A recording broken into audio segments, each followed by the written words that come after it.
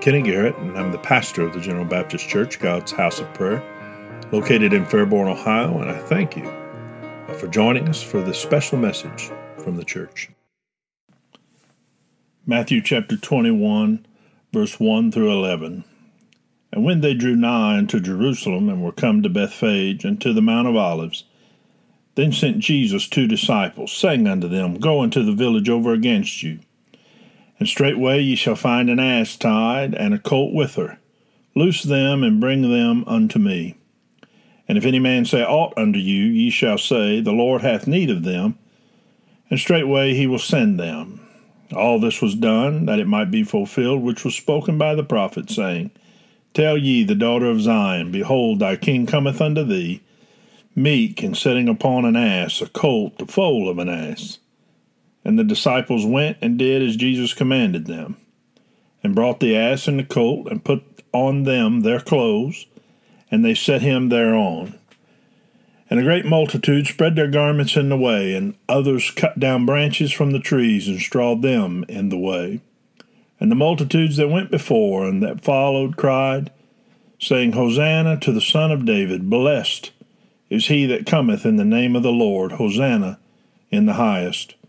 And when he was come into Jerusalem, all the city was moved, saying, Who is this? And the multitude said, This is Jesus, the prophet of Nazareth of Galilee. You see, at this time that this takes place in the Bible, it had been 60 years since the Jews had ruled themselves in Jerusalem, and Pilate was there. He was placed there by Rome and was ruling over Jerusalem, and it was crowded. The city was crowded with Jewish pilgrims that had come for the annual Passover celebration. I want you to really picture this. Groups and crowds moving within the streets and the small streets, just packed into the city, and they had come for the annual Passover. And that's the setting that Christ rides into on this donkey. So when the Bible talks about crowds chanting, this was a great many people. So it's important that we realize, most of the time when we think about Palm Sunday, we think about the donkey that's mentioned here in the Scripture. So we might ask ourselves as modern people, exactly what was this about? In Zechariah chapter 9, verse 9 and 10, now this is written 500 years before Palm Sunday takes place in Jerusalem. In Zechariah, the Bible says, Rejoice greatly, O daughter of Zion, shout, O daughter of Jerusalem, behold, thy king cometh unto thee. He is just and having salvation, lowly and riding upon an ass, and upon a colt the foal of an ass. Verse 10 says, And I will cut off the chariot from Ephraim, and the horse from Jerusalem, and the battle bow shall be cut off, and he shall speak peace unto the heathen, and his dominion shall be from sea even to sea, and from the river even to the ends of the earth. So this Palm Sunday, when Christ comes riding into Jerusalem on a donkey, the Jewish people, the crowds that have packed the streets of Jerusalem at this point, they're expecting a military Messiah, a great vanquisher of Romans coming in. You might picture him mentally on a stallion. And he is going to set back the Roman people, the Roman rulers, drive them from Jerusalem. And this will be a great military Messiah, and Jerusalem will never be the same. But as Christ enters Jerusalem that Sunday, there is no army with him. There's just a ragtag assortment of unemployed fishermen and an errant tax collector. And this Messiah is not a great vanquisher of Romans, but a rabbi from Galilee. You see, the people that had packed into Jerusalem for the Passover, they longed for freedom and they longed for peace. But they didn't understand that peace is given and never taken. It's a gift, not a prize. It's an act of love and not the result of a victory. You see, many people today are longing for that same freedom, same peace, and they look for it in a lot of different places. But just like this Palm Sunday, it's offered from God. It's given to us. It's a gift, and it's not the result of a victory, but it's an act of love from God. Now, this crowd of Jews packed into Jerusalem are crying, "Hosanna, Hosanna, Hosanna." And Hosanna is a Hebrew term for please save or save now. Now, Christ brought them the salvation that they needed, not the salvation that they wanted. You see, what was going to happen next was hard for human minds to wrap themselves around, that this would be the salvation of the world, that ultimately, when we take our focus off the right now and look eternally, this was ultimate salvation. He was offering life and life more abundantly. We see the same thing play out time and time again in our communities and in our families. We see people that are lost and undone and know that they long for freedom, they long for peace. They look for it everywhere, and they find it in God, but they tend to attach things to it, the here and the now, the immediate. And we'll probably go through that. Some people will probably go through that in the time that we're living in now, with this pandemic sweeping through the country, where they want salvation from God on their terms. But God offers us eternal life. And our focus has to be outward towards that no matter what takes place in the days to come, that our focus is eternal, and our joy comes from that which is eternal. And no matter how things play out in our cities, our state, our country, and in this world, that God is in control, and we as Christians must never lose sight of that.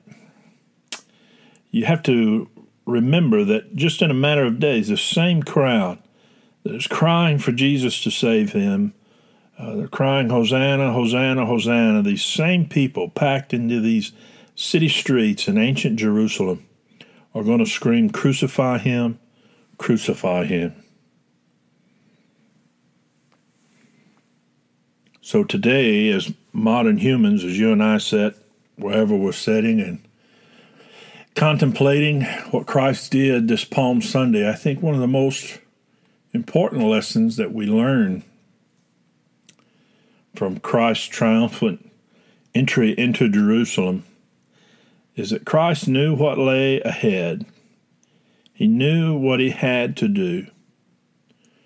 Christ knew that it would not be fun. It would not be enjoyable. It would be painful. The Bible records in the book of Luke, he said he wept. But Christ went anyway. He obeyed the Father. So many people today say, "Someday I will truly be obedient to God's will for me." And I'm here to tell you this morning that there is life ahead of us. There is purpose ahead of us, an eternal purpose. God's not the starting point of our life. He is the source of it. You see, Christ's action on that first Palm Sunday was one of total obedience. He didn't say, once he got on the donkey, I'll ride this around the walls 3 or 4 times and then I'll go in. He didn't say, "Father, give me 20 more minutes before all this starts." And Christ knows what's going to happen once he rides in, but he just rides in anyway. And that's a lesson for all of us today, that we have to build our lives on unchanging, eternal truths. You can't build your life on changing opinions of talk shows or fads or social media or things of that nature. You have to build your life on the will of God, what God has placed you here to do. You see, God has chosen the time and the place in which you would live, and there's a purpose in that. God has worked all this together.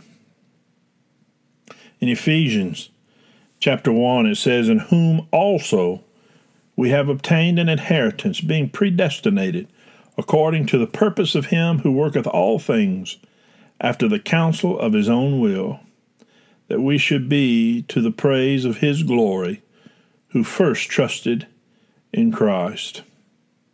You see, it's within Christ that we find out who we are and what we are living for. Long before we first heard of Christ, he had his eyes on us. He had designs on us for glorious living, part of an overall purpose that he's working out in everything and everyone. God thought of you long before you thought of him.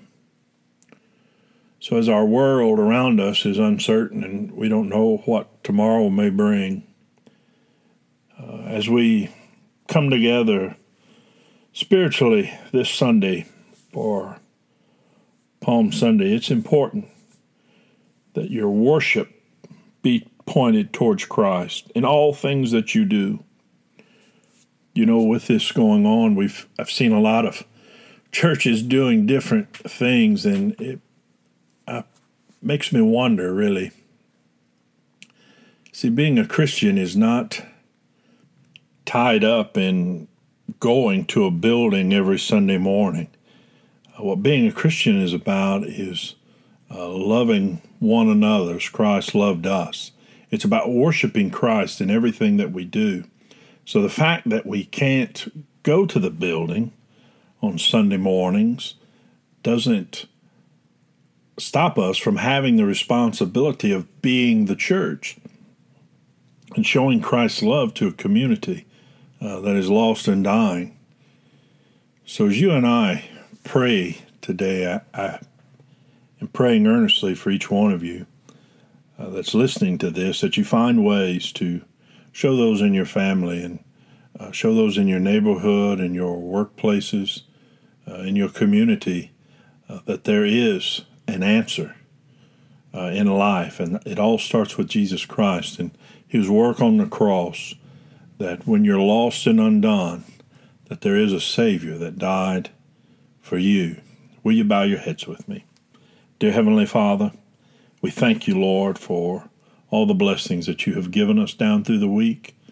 I pray, Lord, for those that are sick in our world today, Lord, that you touch them, that you heal them. You be with the doctors, the nurses, the hospital staff, those that are on the front lines of this pandemic, Lord. I pray for our leaders, at a local and national level, Lord, that you give them the wisdom, that your will be done.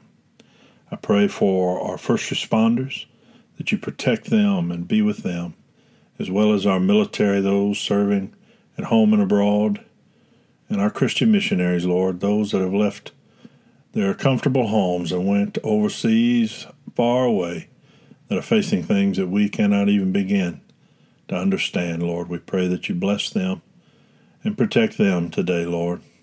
Draw us each closer to one another as you draw us closer to yourself, and we will never fail to give you the praise. In Jesus' name, amen.